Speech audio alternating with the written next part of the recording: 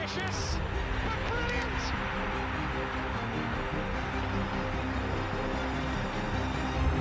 I don't believe it. I swear I do not believe it. And they are back on terms.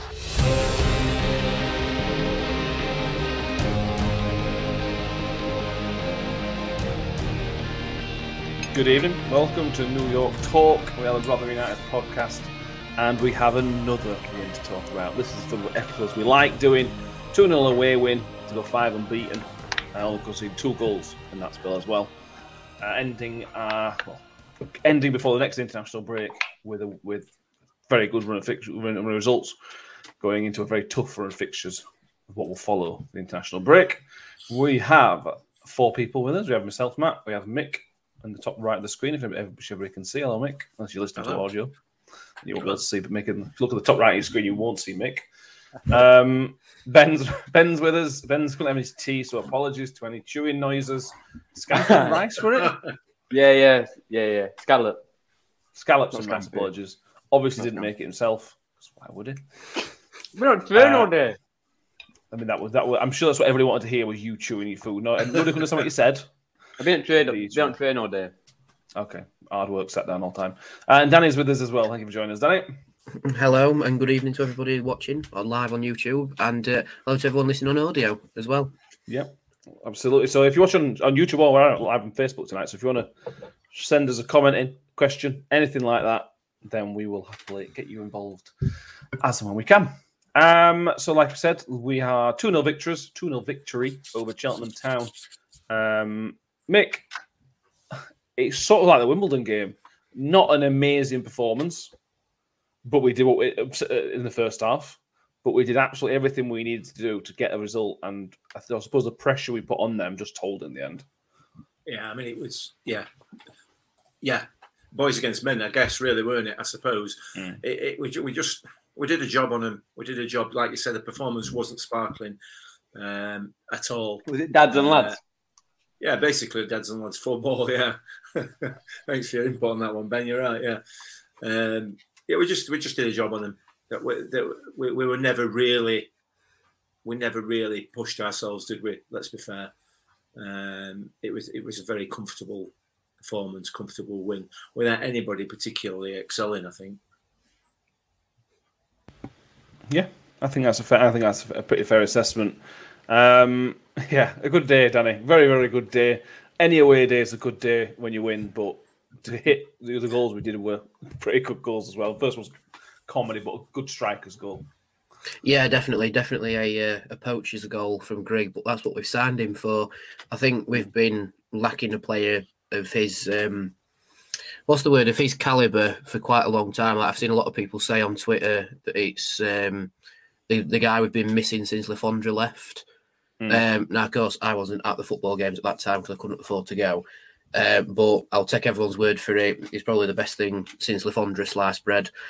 So yeah, I think Will Grigg has opened the tap now, and hopefully the tap becomes a torrent, and he gets a fair number of goals now because he looks like he could get at least 15 this season if he carries on the way he is. Yeah, let's start with him then, Ben. Will Grigg, like I said, 2-2 now, and we see even the best strikers in the world that once they get a goal, they can go on and get bigger and better things. And we've talked about Kane in the Euros a lot. Once he got his first goal, he was a different player, and that's hopefully going to be the case with Grigg. That he's got his now 2 goals in 2 games. You can see going from strength to strength. Do you know what I mean? Yeah, but I hope he's not going to be a different player because he's been one of the best players I've seen play. But I hope he's not going to be a different player. I think that's just an excuse that people use because when players are so good, like they'll get 1 goal, but for them to not get a goal in 3 games is kind of... The scallops have acted back. What's the word I'm looking for?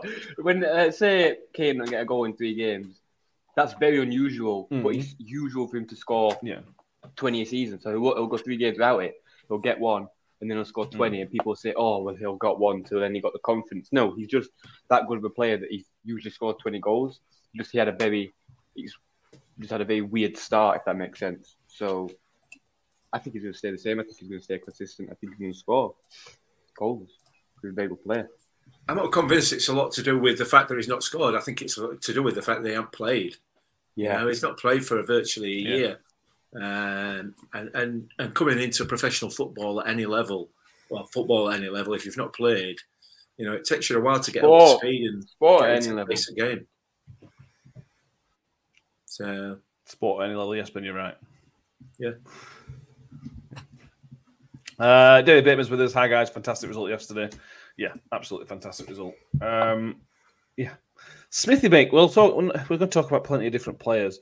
Smithy didn't have his best game yesterday, and he's allowed that. Look, I'm not going to sit here and say I can't believe he played that way. And he didn't play badly. It wasn't quite in the heights he'd hit in the past few games. But then at the same time, it was a great foil for Grigg. You know what I mean? Well, you know, I've said this right from the start. Smith is useless.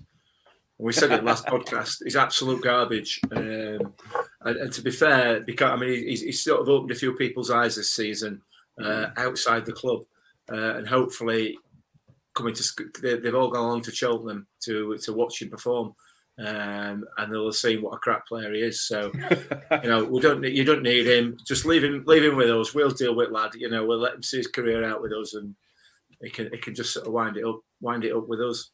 Yeah, I mean, to be fair, you're right. He didn't have a particularly good game. He struggled to get into it. He struggled to win any headers. They doubled up, though, didn't they? Yeah, certainly at first half. That's what we said, though. This is what happens. What happens when you double someone up? Well, somebody else was freed, aren't they? Who scored? Grigg. Like, it's not a coincidence. I don't think Smithy plays bad and Grigg scores. I don't think it's a coincidence. And moving forward, that's going to cause defences and teams a lot of problems because they're going to have to double up on both of them. And there's one or two others that might be able to bank ball it back at net. You double up on both of them. Look how much space he got on wings. I mean, it happened yesterday. Absolutely. Yeah. I mean, you don't want Chio running that year or Miller when he doesn't decide to punch somebody. No. I think, well, I'm sure we'll move on to substitutions, but I think that were really harsh warning that. What? Yeah, what? We'll come on to it. We'll come on to it in a bit. I think that one of the things that's back on Smith, Danny, is that he's put his level such a high level that chance he had in the second half. I were almost disappointed he didn't score because I just assumed that the form he's in that was going to be back at net. It just didn't quite work for him. No, and I mean, the one bit you can take from it is that he sent the defender for an early bath, didn't he? Yeah. That defender went sliding off down the pitch, which I thought were hilarious. But it's one of them things where he gets into that position and in the back of your mind, you sort of know that he has that ability, so he probably will score. But it sort of makes it twice disappointing that he didn't. Like he didn't have enough height on it and their keeper saved it. But the way I looked at it, it was a little bit like Jeff Hurst in the World Cup final. He's gone down that end and he's gone, right, if I blaze it over, it don't matter because it wastes a bit of time. If I score, I score. And he scored and Michael Smith didn't. But it was that similar sort of thing of it didn't really matter if he didn't score because we were 2-0 up and with 3 minutes left, if that. Yeah. So it is disappointing that he didn't score again and increase his tally, but at the same time, it's not that big of an issue because the game was done and dusted anyway, really. Yeah, it will. Let's talk about the first goal in a bit more detail, Ben. This is where Will Grigg has made his money. He moved to Sunderland for a lot of money, and this is one of the reasons why. He scored from literally on the line, but it was the only person in red for Cheltenham and grey for us. It was the only player that was anywhere near predicting the keeper might make a mistake. Not even predicting, just hoping that he did make a mistake. And he got his just rewards. He fully deserves that for taking that risk. It's not even a risk, is it? But for doing that, he got his just rewards. I mean, if you look at, I'm getting indigestion. I'm sorry if I've. Sorry. No, you. Are them scallops still alive, Ben? Is that why you're having a disgusting, Ben? I have no idea. But if you look at every time we have a shot, look where Grigg is. He's always in the middle of the pitch on the penalty spot. Always after every single shot. And I think it's a coincidence that he scored from that because he's there every single time we have a shot when no one else isn't. So, yeah, I mean, he's the only person probably Vardy would score that type of goal. Do you know what I mean? It's like, it's not a very... It's a good goal. It's such a smart goal. It's a crap goal in the sense of, you know what I mean? But it's a very smart goal. Like, you don't see... When was the last time someone scored a goal like that for us? It's interesting. You watch the highlights of it, and there's on one of the highlights I've seen. There's a camera angle from behind the goal, and you can see Grigg move out with the line. Obviously, as the line moves up, he moves up with it. But he's constantly watching over his shoulder. He's looking over his shoulder, and as soon as that shot is struck, he's gone. He's turned. Everybody else is still moving out. He's already turned. Look at where he ends on the veg goal as well. Yeah, absolutely. He moves out with the line, keeps himself on side, and as soon as the shot struck, he's turned and gone and left everybody else for dead. There's nobody. If you look at him when he puts that ball back in there, there's nobody within 5 yards of him. It's ridiculous, but that's, as Ben says there. That is the intelligence of a striker of that caliber. And you mentioned Alfie earlier on. That's exactly what Alfie would have done.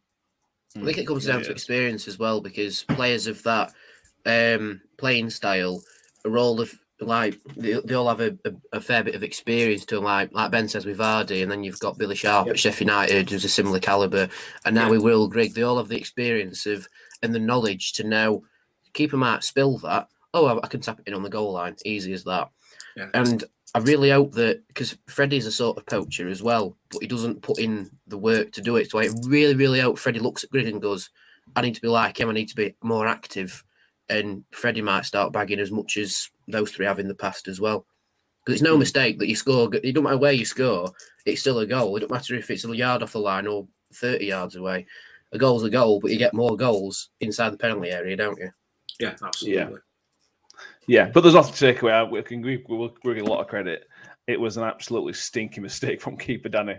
And I feel a bit sorry. He's a Rotherham boy, born in Rotherham. I mean, if you pick plays, you don't want to do a mistake. I suppose from that point of view, you don't want to score a worldie like Reg did, but keeper's got to do better. He's got to look at himself in the mirror there. Yeah, I mean, it is a bit of a clanger, but he had a really good first half for their keeper. Because Rathbun's effort was a clear goal unless he got his hand to it. Sadly, like in the opening minute, nearly had a goal as well, but the keeper saved it. So I think the keeper had a good first half, but we all make mistakes, don't we? It's like, I'm not personally blaming him for it because he's a good keeper, and like I say, he's a Rotherham boy as well, so it's not right to bash a Rotherham boy. But at the same time, yeah, you can say he needs to do a little bit better, but end of the day, it's a goal for us. So yeah. Unlucky, but thank you. Yeah, exactly. Ben, you disappeared and came back. I think you've got pudding. What pudding have we got? I think Nick knows what I've got. Rice pudding. Rice pudding. Rice pudding. On it. Yeah, rice pudding made by your mother. He hasn't got any jam in it. What are you playing at? I completely agree, Danny. I'm not gonna lie. What? You need jam in that. Correct. Teaspoon of jam in that. You put jam in. You can't have strawberry jam because I know you're allergic to it. Yeah. What? Yeah, no. Danny's 100% right. Spoonful for you, I assume, raspberry jam. Put it in, mix it in. That's beautiful. Off you go. Mm-hmm. No, thank you. You got to warm it up. The rice pudding's got to be warm. You can't just have cold rice pudding. It's got to be warm. Oh, yeah. What? It's got to be warm. Can't jam in it. Straight out of the fridge. There's these magic things called microwaves. Oh yeah, I know. That's how I warm it feel. But this is not. This is cold. Two choice. You need to get your normalities in. Until you've tried it, Ben, don't come at us. I have. I've had warm rice pudding. Nothing on this. It's not by chance ambrosia rice pudding out at tin, is it? Oh no, none of that crap. This is homemade. Okay. Anyway, welcome to the Rotherham United podcast. Food review. Yeah, the rice pudding edition. Yeah, that's just interesting. I feel like I needed to ask Ben a question. I had no. I'm gonna have some dark chocolate as well after, if anyone cares. No, we don't, mate. Well, anyway, I'm interested. I don't like dark chocolate. Dark chocolate's horrendous. Anyway, moving on. You're horrendous. Let's talk about Cheltenham, how they set up in the first half, Mick. The way they set up suited us down to the ground. It completely suited us down to the ground because all that needs to happen, you get Barlaser on ball and he can just turn left, turn right, pop it out wide, and off we go. It didn't seem a very... And to be fair, Cheltenham first half did play quite well. did all right. But they just played into our hands, it's it for me. Yeah, I don't know whether they've looked at us and thought that the central midfield three are, need to be gaffered, and if they can gaffer them, everything will be fine. But I mean, the amount of space that's certainly sadly are in that first half had on that right hand side is just, I mean, it was ridiculous, absolutely ridiculous. Did not wait like, but whatever. Yeah, well, I mean, that's choice. I think I was too choice to get Sadly that much space, if I'm being honest. Yeah. You think they chose them? But they wouldn't know Sadler's playing, would they? Would you rather get Sadly or Rathbone? I'd rather get Sadly, thank you very much. Let him try to take someone on one. Which he singularly failed to do yesterday. He did get some balls into the box, but he wasn't taking any players on. It's what you get when you're playing a player out of position. He's desperately trying to give Sadly a place in the team, and none of the positions that he's played him in, certainly out wide, left or right, suit the way he plays football. But going back to the question that you put there, Matt, you're right. I mean, they gave us so much space out wide. It was criminal, really. And I imagine that Chio and Mikel Miller have been sat on the bench itching to get on. That's why they're giving so much space, in my opinion. I feel like if you're not playing the best player or one of the best players in Chio, and you've got Sadly out there, don't get Smith. Let's not let it in middle towards Smith and Grigg. Let Sadly go and beat us. Let what's the player's name? What's his name? Ferguson go and beat us. Ferguson put some good balls in. Yeah, good game. Nearly made them pay. And I think if we had Chio on right wing, it'd have been a cricket score. But I think there was a good tactic on their part, if I'm being honest. Not to criticise Sadly, I think it was a good tactic. Make the worst player beat, or make the weak link beat us. He's not the worst player. That was a hard. It was harsh. Weak link. Make the weak link beat us. Rasputin's farting back now. I know. Yeah. I really want Sadler to do well, Danny. And I don't know why. Well, it's because it was Rotherham United player, that's why. But I really want him to do well. And whenever he comes on the pitch, he's just something missing. Like, he didn't have that bravery yesterday to take on the man. I don't know if it's a confidence thing or what. He just never tried to beat the man, really, did he? He tried to put a cross, but that step forward and that skill to beat the man, it never came, and now had the space to do it. I think it was more down to their left back being able to stand up to Sadlier more, because Sadlier isn't as quick as Chio. I mean, anyone who thinks Sadlier is quicker than Chio, you need to you count in your seconds wrong. Exactly. So yeah, Sadlier's not a quicker wing. Well, he's not quicker when he plays on the wing. But I think their left back stood up to him really well. I mean, there was the odd occasion where I tried to take him on, but because he's not just that bit faster, like it's not a knock or anything towards him, but it's just because he's not that bit faster. It sort of played into their left back a little bit more. But whenever Sadly got the ball and he was already beyond the left back, he played in some good balls into the box. And I think he is more of a natural crosser than Chio is. Like, Chio could cross a ball, but Sadly, when he beats the man, does cross the ball just a tad bit better. And that might be just my opinion, but anyway. But yeah, Chio, Sadly playing out wide doesn't really suit him, and that might be a confidence thing why he didn't do his best on Saturday. But whenever he came in field a little bit as well, he looked a little bit more natural, and that might be because he feels he's more natural as a cam or just a little bit more further inside. But I don't think it was a major issue with Sadly. I just think their left back stood up to him well, but Sadly did the job of tiring him out. And then when Chio came on, blitzed him. And then he just kept fouling him. And I saw the referee counting the number of fouls their left back did on Chio. And he got to 4. And it's like, how many fouls do you need for it to be a card, ref? Is it like 5 strikes now? What's he doing? Yes, I enjoyed that. Danny's brought him up, Mick. So let's have a quick mention at referee. Darren Drysdale. And same as the referee on last Saturday. I think it's fair to give him the due. He had a solid game. He didn't do it wrong. Like Danny mentioned, there were plenty of fouls that could have been given at bookings. A couple of bookings. For the most part, let's give praise where praise is due. I thought the referee had a decent game. Yeah, he did absolutely. I know there were no obvious howlers that I can recall throughout the game, and like you say, it's right that we do praise them when they have a good game, because there are plenty of times when they don't. So yeah, no, I thought he played well. I thought he had a good game again. So that's not 2 on the trot, but certainly 2 Saturdays on the trot where they've had decent referees. You know, I don't think we ever had that all last season in the Championship, did we? Probably not. No. So you know, no, he's a decent referee, Drysdale, and as he's shown, you wouldn't argue with him, would you? You wouldn't tell him he's not. No, Alan Judge found that. Bless him. Yeah. Justified. 20 minutes in, and we haven't mentioned Reg. So let's get on with it. I want to talk about the build-up in a minute, but let's talk about the hit itself. Sweet as a nut, Danny. I mean, I don't know what I was going to say really, but he couldn't have planned that better in his head, really, could he? No, I mean, he said in his interview that he's just smacked it, and if that's his way of just smacking it, then fair play to him. I don't think what the play shot would be like for him. But yeah, I thought he was solid in defence again, and the goal just really topped it off. It was a cherry on this cake, really. It was a really sweet strike. He's hit it with a lot of power. And but it was the knowledge of Smith just to go, oh, he's there, just passes it out wide. And then it's down to Reg to either go outside and get a ball in or just smack it. And he just smacked it and he scored, so fair play to him. We said when it happened yesterday, Ben, that we talked about Akeem Dauphin looking a bit like Semi in his style. The way he hit that ball, it reminded me of that first goal he scored against QPR. And when the second goal was last-minute header, that goal then was almost a carbon copy of the goal that Semi scored against QPR. Yeah. He's not the player that Semi is, though. No, I'm not saying, but that goal itself just had Semi all over it. I don't know if I've got to get my second pudding, so I don't know if you've mentioned the pass from Grigg.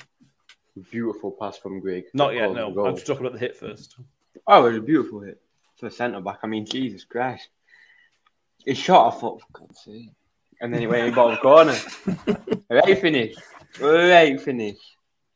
As he about to hit it, I thought, for God's sake. And then when he hit it, I was like, wow, he's got some power on this. I'm not going to lie, I thought it was Woody at first. I was like, oh my God, Woody's right foot.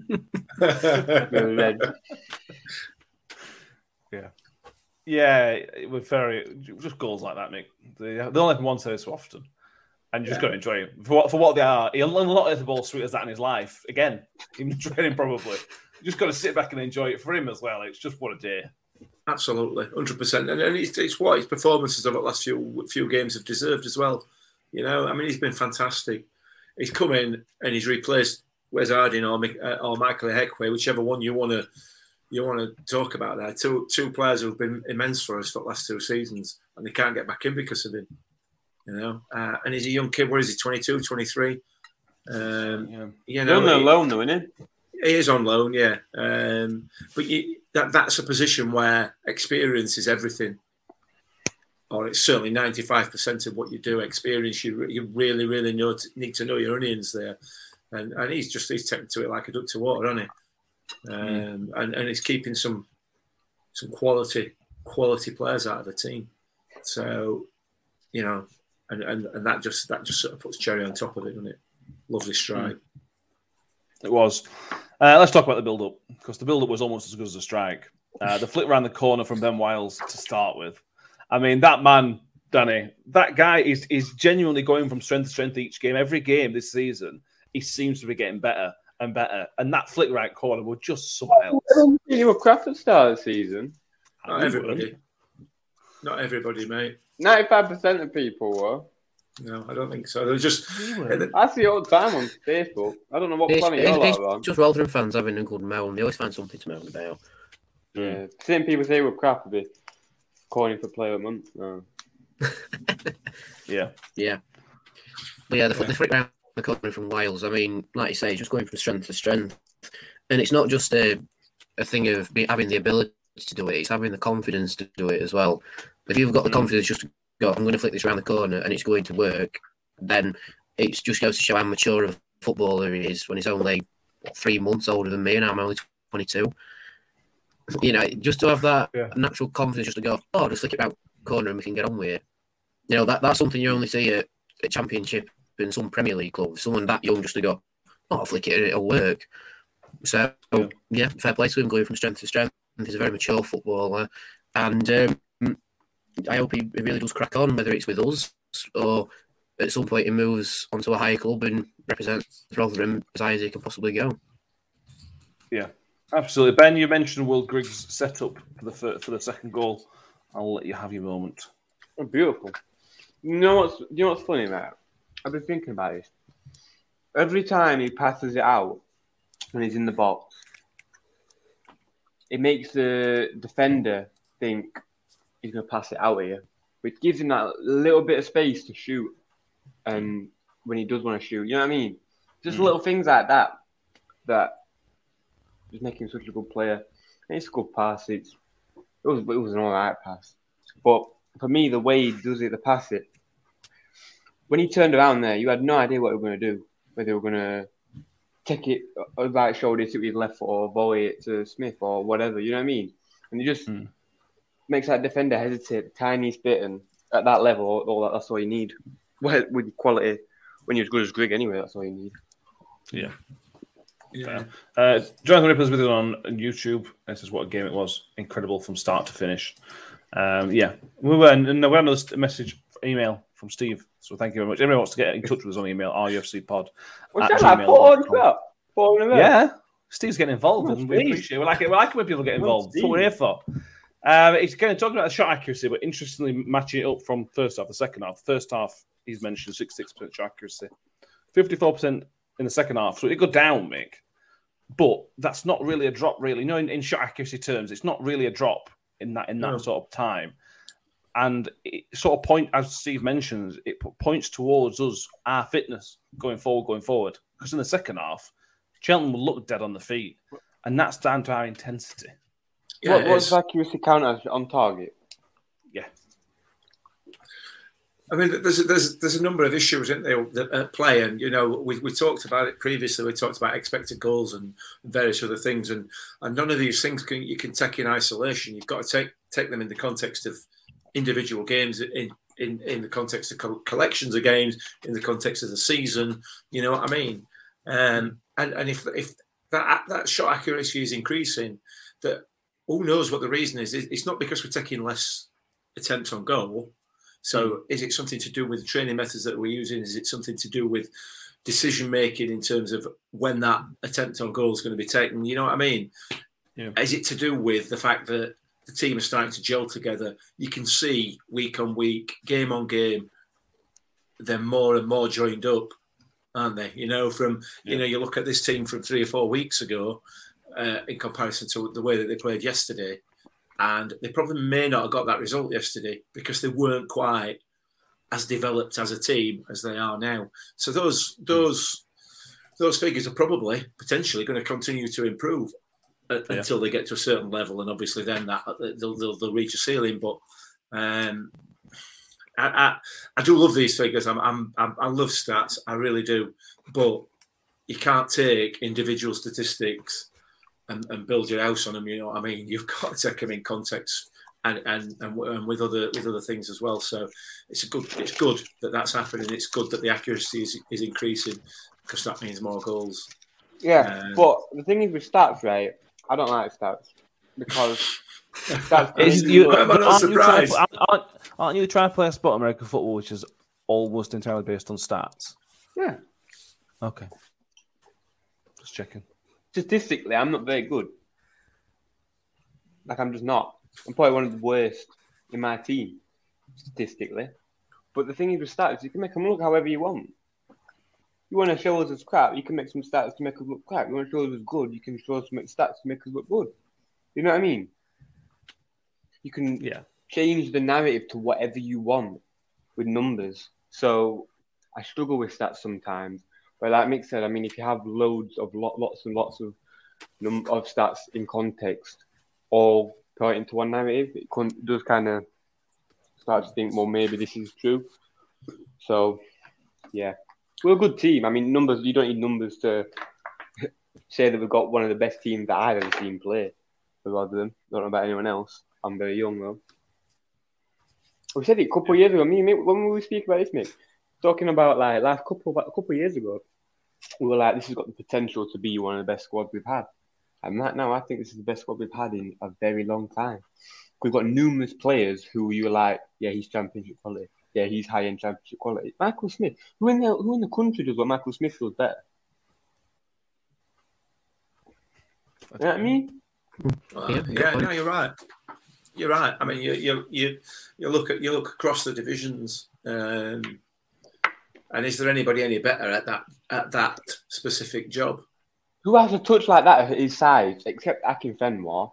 Who has the ball control that he does at that height and that? Kiefer Moore at times, but I think Kiefer Moore's first touch is inconsistent.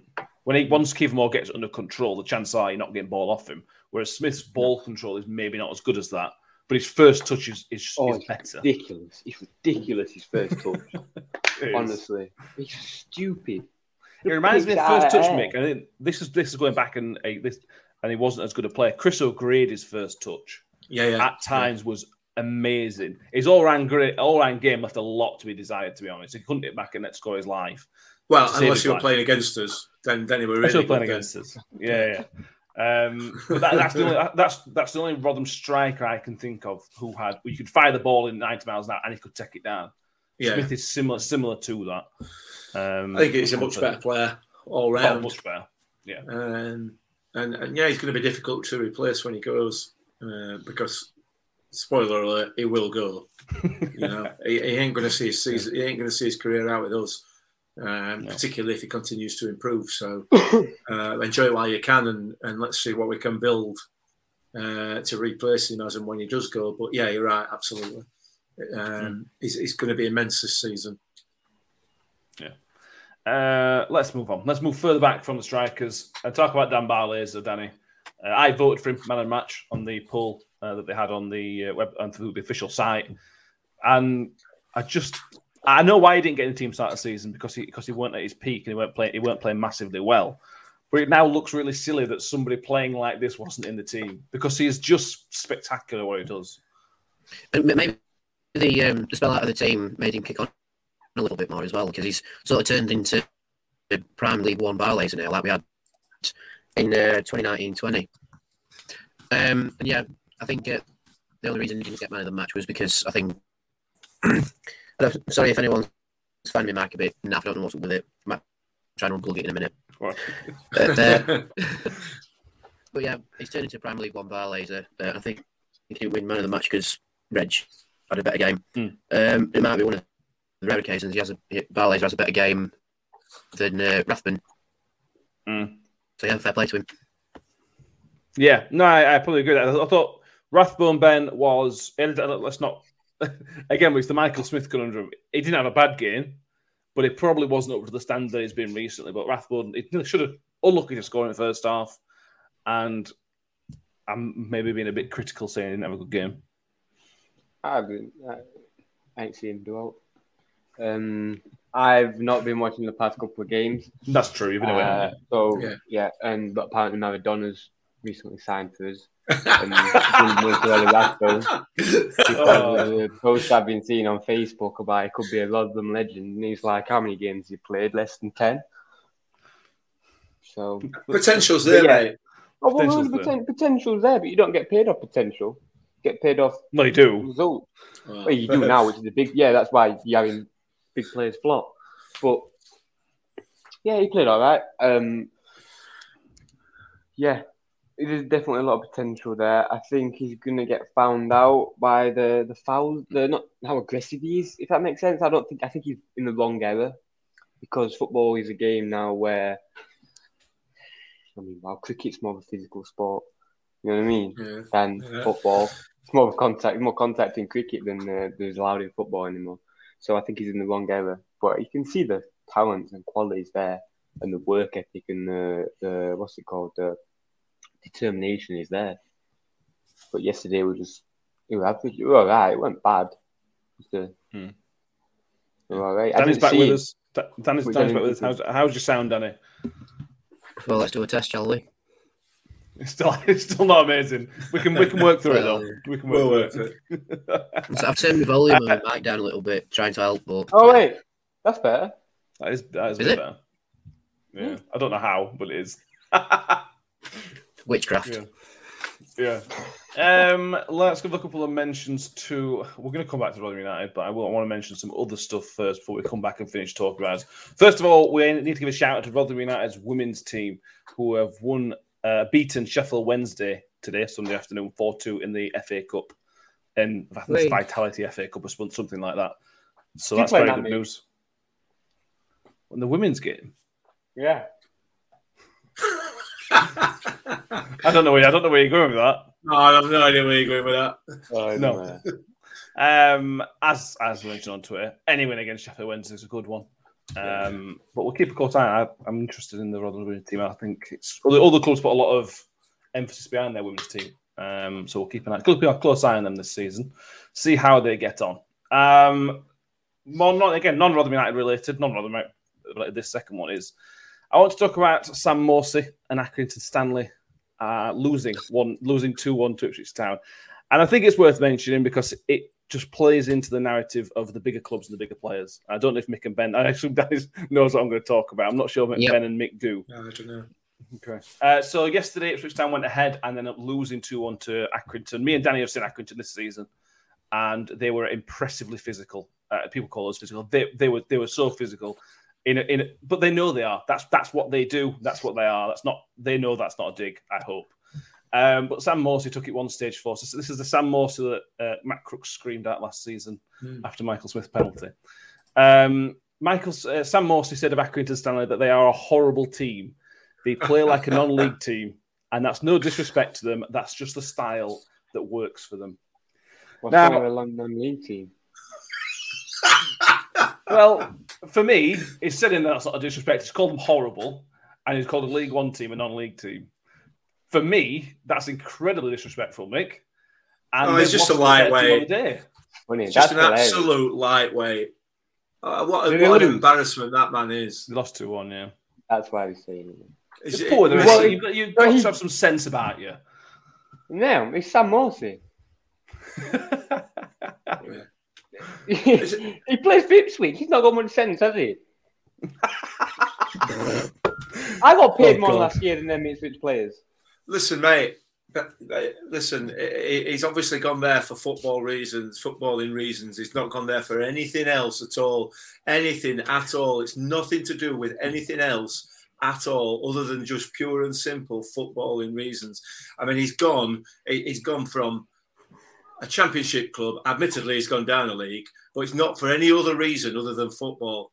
You know, he's gone from being managed by one of probably the best managers that in the championship to being managed by somebody else in a different league that's lower than that. But it's nothing to do with anything other than football.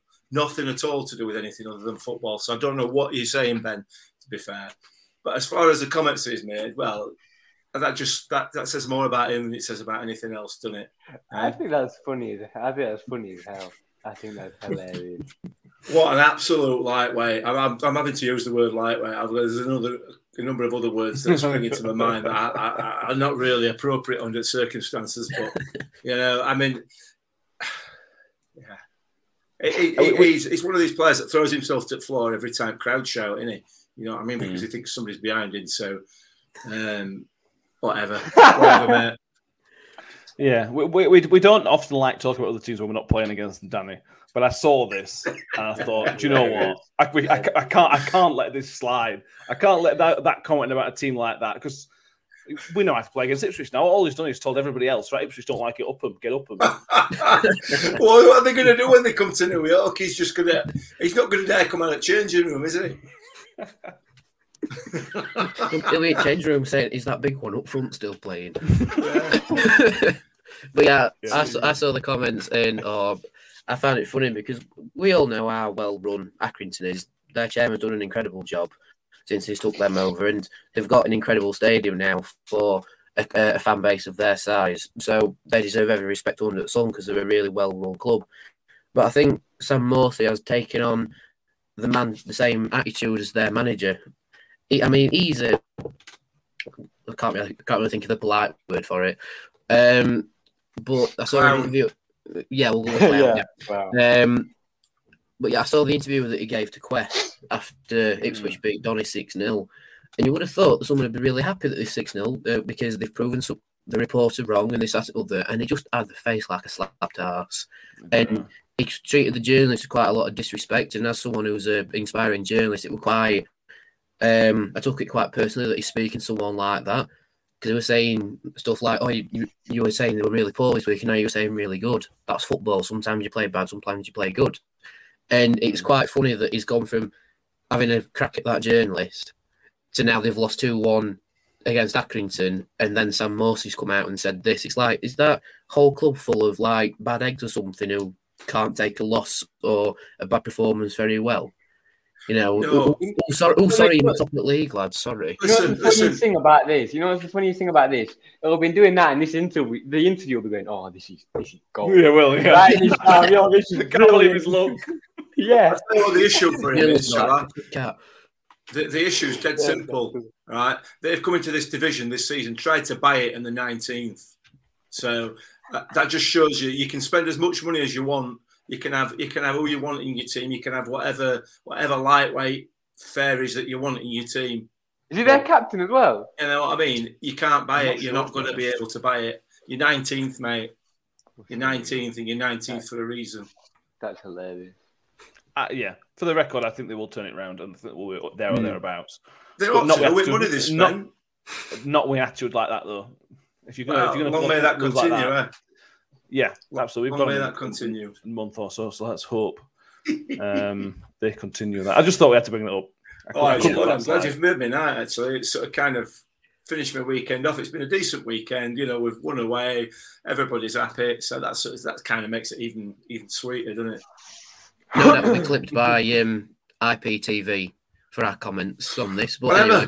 Hey, I've been clipped by better clubs than that, I'll tell you now. I said I've been clipped by better clubs than that. Yeah, that's true. Wow, okay. Okay. That's a strong word, okay.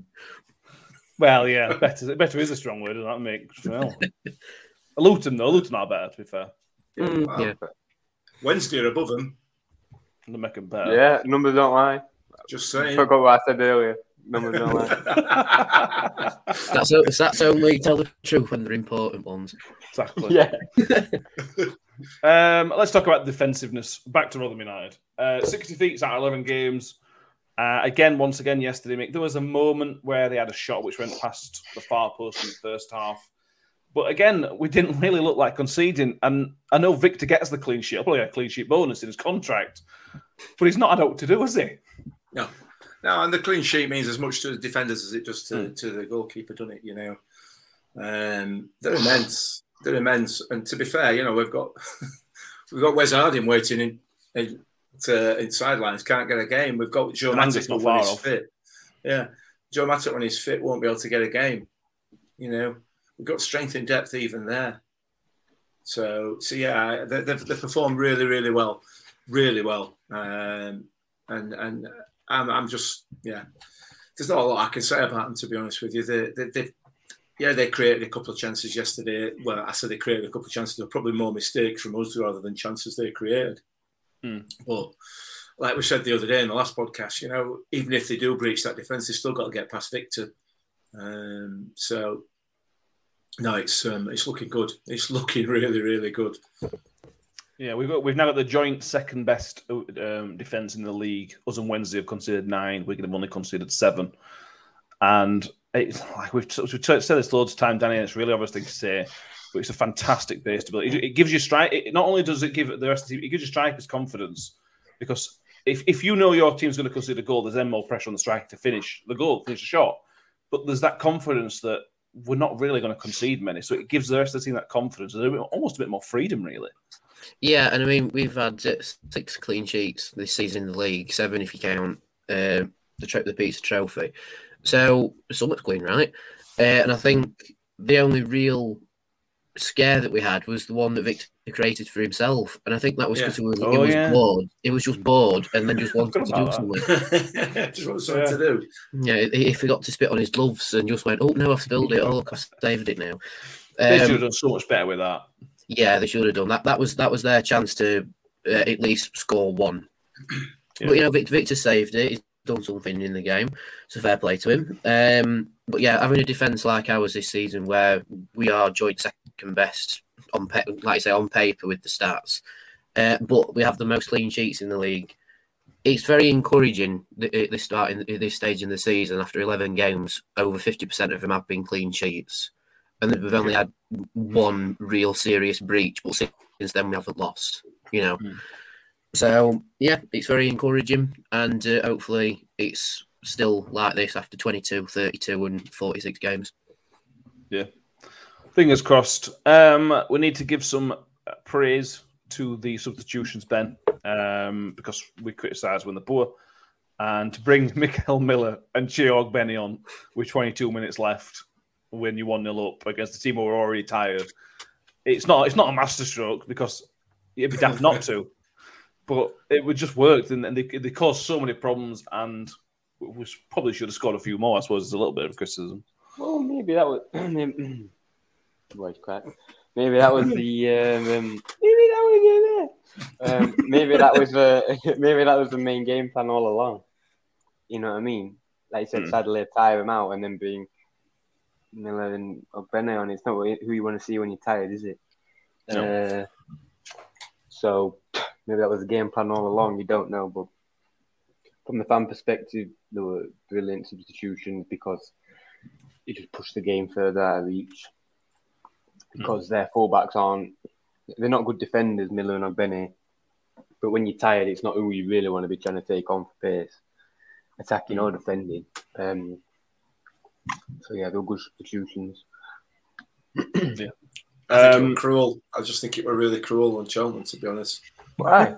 that nice human being that Paul Warne is. That good human being. No mercy this season. No mercy at all. There is there. Yeah, but why would you have mercy? Oh, you wouldn't. I'm saying it slightly tongue in cheek, to be fair.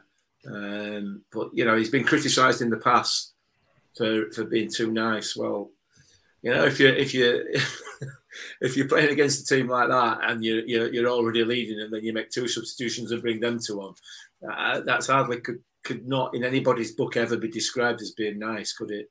Yeah, but what we're trying to do, give him a chance to get him back in game. No, absolutely. Like that's the point. Yeah, that's exactly my point. Yeah. Yeah.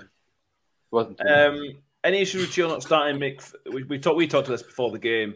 It seems to me, and I'll see if I assume you're going to agree with me. It seems like he's played two games already. We've got to manage his hamstring issue, and he's going away to international duty, where we lose control of him. We lose control of his training methods, his training times, and we can't manage him. So, for me, it was a matter of let's take him out and put him on with 20 minutes to go, and make sure he's just ticking over still.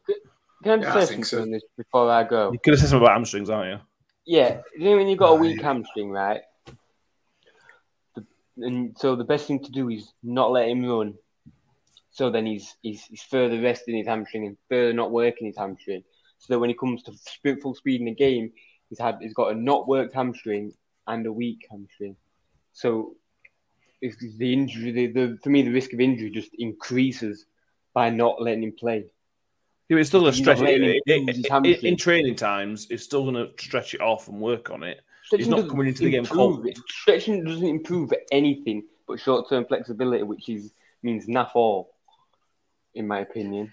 I'm not a sports whatever. I think it's more the case of if he's got a weak hamstring, it's better to focus on the strength of it in the gym rather than doing sprints. So he increases the strength of it and then getting back running full pelt again. Because I mean, he's played 2 games on Saturday and Tuesday, so I think he was going to get rested a bit anyway. And he might have just done a bit more gym work on his hamstring before the game and going into internationals. My question is though, that's him and Lindsay have both done the hamstring. So is the hamstring strength and exercise within the team program, or what's crack with that? Because that's 2 people both out. With Lindsay's, it was a very awkward landing that tore it, so that's got nothing to do with a past hamstring. It's just a bit unfortunate for him. But Lindsay was in the gym in the hotel before the game, still doing work on it. So fair play to him on that one. Yeah, but massage? Is it like massaging? It would pull therapy and things like that. I think it said. Oh, I don't know. So what we're going to pay the big money there, in a game, you're going to take thousands of pounds of force. So what we're going to do is put you in a pool where you take no force whatsoever. Yeah, but he's injured. So you can't work at full 100% when you're injured. And if he's torn his hamstring, it needs to heal. So that'll be the pull therapy. And then when that's healed, then you're back in gym strengthening it. Whatever. One day. Well, here's what I'm going to say before you go, Ben. If there's a sports scientist that watches this or listens to this, get in touch. We would love to get you on and talk to you about injuries. About how injuries work, how people get injured, about rehab and things like that. Not necessarily to prove Ben wrong. I'm not going to dig at Ben, but we talk about it and we're not qualified. So it'd be good to have somebody on, if anybody's out there, fully qualified, if somebody who's a professional sports scientist, get in touch with us. And we would love sports scientist who's not just sports scientist, a professional one, professional one. Fully qualified, someone who's trained 4 people and 3 of them. Whatever. You say it's not to prove Ben wrong, but that'd be an added bonus, wouldn't it? It would be an added bonus. It wouldn't, but yeah. If anybody get in touch, I will find out if you meet Ben's criteria, and then we'll get you on.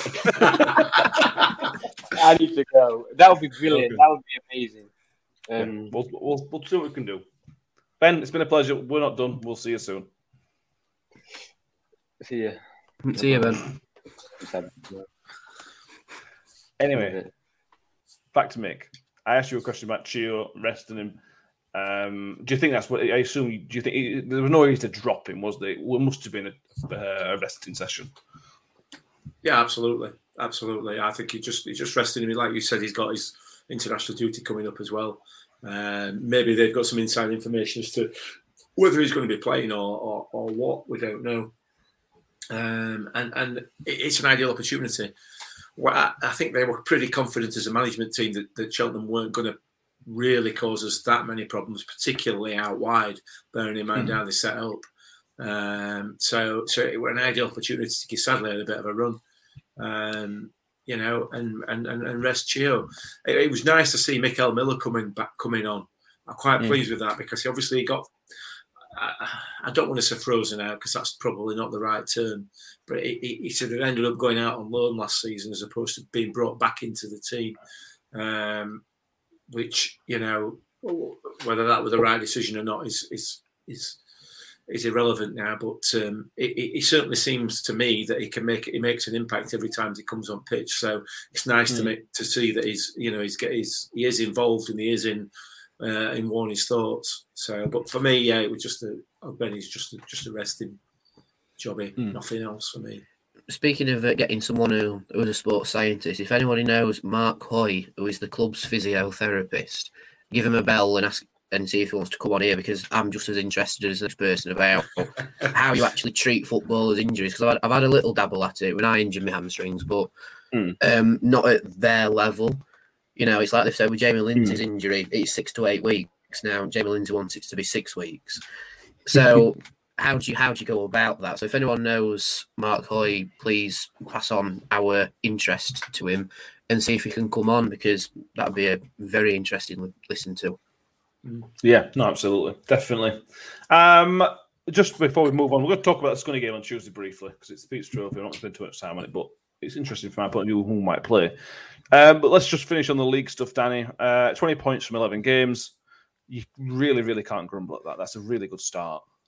Yeah, 100%. And it's our best League One start under Paul Warne. In fact, it's our best league start, full stop, under Paul Warne. The other one that came close was 2017-18 when we got 18 from 11. Whereas now we're sat nice and happy on 20 from 11. And funnily enough, the last time we got 20 points from 11 games was in the 2010-11 season in League Two. So it's a very, very positive start. But it also makes you reflect in the great thing of hindsight of if maybe we'd have drawn with Wigan or not conceded against Crewe and Lincoln, we'd be top at league. Yeah. So it's very encouraging, this early start, but it's just that. It's an early start. Anything could happen yet. We could have a sudden surge from Ipswich. We could have Portsmouth going an amazing run. Sunderland could take the league by storm. There's a lot that could happen, but from the first 11 games, it's very encouraging from our perspective, and long may it continue. Yeah, absolutely. And we still sit top of the XG table. That title's coming home. And more importantly, Mick, the curse has been lifted with the green kit. Yeah, that's it. I think all curses are now officially lifted for this season, so the sky's the limit, isn't it? Yeah. Result. Play all those games in grey kits now from now on. Yeah. Let's not. It's horrible. It's still horrible. No. Any other points before we move on? Before we talk about the pizza game briefly. I think we've covered most of none this for me. No, none for me either. Cool. That's the end of the league campaign for now. I've just thought of one. Sorry, just thought of one. The liner who was in front of the away fans. He were a top geezer, him, because we had a like an inflatable beach ball in the stands, and we were throwing it around, and it went onto the pitch. And the ref stopped the game, and the lino trotted over and threw it back into the stands. And so we were all chanting, "The lino's a Miller." And then in the second half, he gave an offside against us. And then the lino is a, So he had some great crack, and the referee had some great crack with the away fans as well. So, yeah, fair play. That's all I've got to say about that.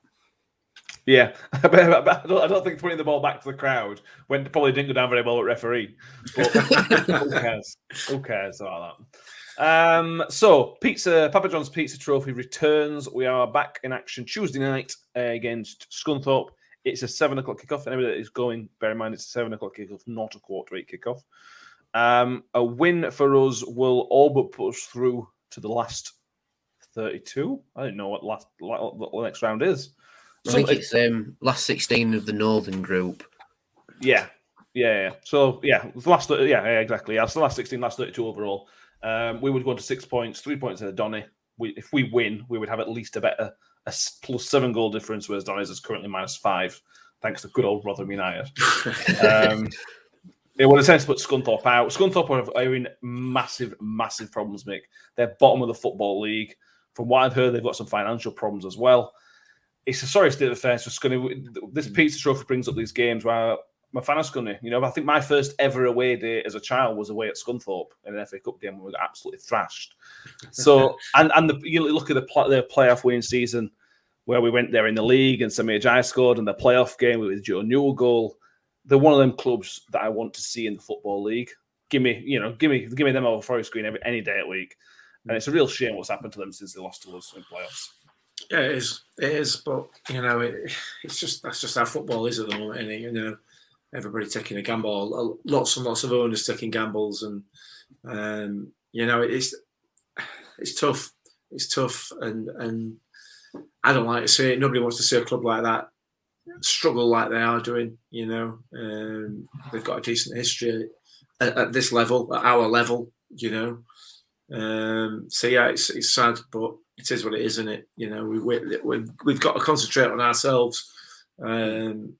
So this trophy, this game on Tuesday it's just a chance for us to give. It's like us playing under 23s. We're one at big boys now, aren't we? We're playing our under 23 squad, like Premier League Wallers are doing. So I'm kind of quite looking forward to it. To be honest, to see some of the.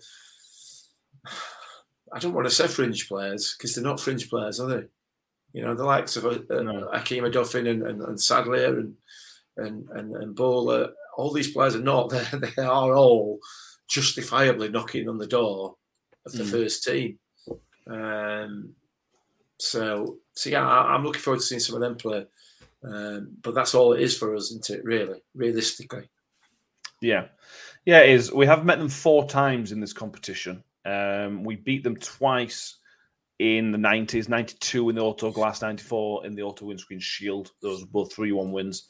But we played them in 2009 in the area final and lost 3-0 on aggregate to Scunthorpe. So 50-50 win and loss. What Stephen Adams asked Danny, what's your lineup going to be for this one? There are parts of it where we know what we know are going to be. Vickers is going to come back in. You assume Jake Hull's going to come back in because Woody's not going to start. That's almost a dead cert. Adolphin's going to come in. Freddie's going to come in. That's it. You've got a spine there. Where do you build around that? Who do you want? Maybe Wes Harden, no international for him, and he's not played for a few games. Yeah, you could bring Harden in. Maybe try him on the right of that centre back lineup. Bring Matic in if he's fit enough on the left hand side. If not, then I'd say Harden on the left and Inekwe on the right hand side. because I think Edmonds Green deserves a little bit of a rest as well. Yeah. So you could say same for Rathbone, couldn't you? But just a bit, yeah. Yeah, Miles he's run over the last few games. I think he definitely deserves a rest. Yeah, so you could say your midfield could be Dauphin, Barlaser, and Wiles, or even bring Sadlier in to the middle of the park and let Wiles have a rest as well. So then you could be Sadlier, Barlaser, and a Dauphin. That left hand side, I'd say put Mikel Miller there. Give Ferguson a little bit of a rest, make sure. Well, Ferguson can't start. Yeah. So I'd bring Miller in, and then on your right hand side, potentially play Chio there because he only did a little bit of time. No, he's off, isn't he? Yeah, he's off as well. We should play right hand side then. That's a good point. We could play Grattan on the left side of play, so you could possibly put Miller on right hand side. We played Miller on right hand side against Donny. You got Bowler. Bowler could play on left hand side as well. It's been out for years as well. Yeah, that's very true. And then up front, I'd go for Ladipo and Grigg, I'd say. Same as Donny. See how let them to operate a bit better together as well. But like Mick says, it's weird because it's something that you want to see more of the fringe players, but calling them fringe players isn't the right thing because they could probably start every week if someone dropped out or if someone had a stinker, then they just come in very naturally. And it'd be interesting to hear Warren's thoughts on this year's Papa John's Trophy because there's no reason at all with our depth in our squad why we couldn't go a lot further than recent years. Because I think over the last two, we've only gone into the group stage and never progressed recently anyway. But it's all building up nicely to something like the 96 one where we didn't get very far for a few years and then suddenly bang, we're in the final. Might happen this year, we don't know. But I think it should be one of them games where we are ever so slightly tipped to win. And I hope it's not one of them games where we tip to win and then we lose 1-0. That'd be really unfortunate. Yeah, it would, definitely. It's fallen a bit lucky, Mick, because the game against the Charlton's been called off. And it was the same with the Donny game. Whereas if we were playing on Saturday, there would be more chance. I think we'd see a lot more youth players playing the game. But because we ain't going to worry about Saturday, it then does allow you to... There's sense in playing Barlaser, for example. Because Barlaser doesn't play, he has 2 full weeks without football. It makes sense to keep him ticking over. Yeah, it does. It does. But only be played at 80%. We don't want to get injured, do we? It means nothing, this trophy, let's be fair. As a competition, no, come on, unless you get to the final. As a competition, it's a reserve tournament. That's all it is. It gives players that are not getting... Stages. It gives players who are not getting starts that opportunity to get some game time. Players coming back from injury to get some game time, some competitive game time. So I mean, well, we'll see. I don't care about it. I don't, honestly. I'm sorry. I know I should do, but I can't drum up any sort of enthusiasm for it at all. We said this before the game. Everyone's 6-0. I think it is the Premier League teams that upsets it. They just take away the interest. It's like, playing against Premier League youth teams, what's the point? When it comes back to that old argument of would people have more interest in it being the League One and League Two trophy if there were no Premier League teams? Even if there were a few National League teams in it, would it drum up more interest in the Premier League teams? Probably, yeah. Definitely. Yeah. But, all Premier League teams, all exposure. But interest certainly picks up when all Premier League teams have gone. It's like nobody cared about the 2018 competition and Chelsea under-21s got to the semi-final. I know. And then as soon as they were out, right, we can crack on now. And then the final got a lot of interest. Hopefully it's the same this season. All Premier League teams go out early. And so a lot of people just start coming into it going, we're playing such and such. I haven't played them for a bit. Yeah. Well, if we win last week against Scunny, we're effectively through because of goal difference, which means our last game, which is at home to Manchester City under 23s or whatever they are, will be effectively meaningless, which is ideal because we can just not throw it, but play a really weakened team. If we don't need to win it, why would you not? Because that won't be during international break, as best I can tell. Stephen Adams mentions, what about Angus in news? I haven't had any update from him. He's still, the last news we had a few weeks with Lincoln, where he was at the game, not playing, obviously. So you never know. There might be a surprise to be sprung. McDonald might be able to make the squad. That'd be fantastic. We see Angus Mel make the squad and get some minutes under his belt. That would be perfect. I think there's been an Instagram post of him training, hasn't there? On his Instagram account, I believe. Might be wrong, I don't know. Like I mean, Matt immediately pick up her phones like, that's them. Yeah, I mean, I don't even know what that is, but I've noticed. Just read it, that's all. There's obviously the speculation going around on social media as to what the issue is, but there's no need to speculate, is that we don't know. And all we can hope is that he's back in a Rotherham United shirt as soon as possible, really. But hopefully he is back training. So, I've seen a picture of him training on 23rd. He was also at the Joshua fight last week. If anybody's interested, according to his Instagram. All right, fair enough.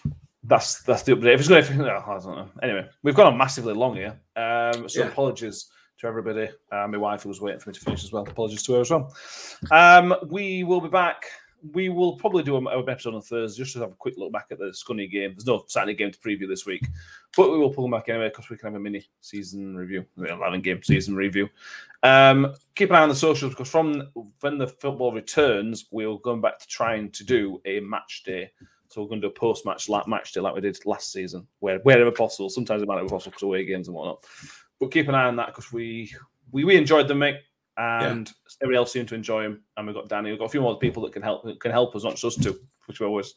Yeah, it's nice when it's not just me and you, Mick. It's great. Yeah. There's there were a few where we wanted to open a vein, weren't they, last season?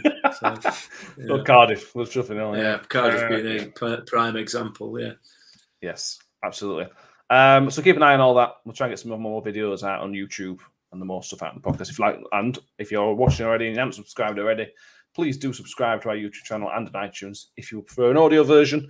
And like I said, we'll be back live Thursday night on YouTube, out of the audio Friday morning for anybody that wants to listen to that. And we'll be back see what else we've got for the week after if we can get anything through. Thank you much, Danny, for joining us. It's always a pleasure, mate.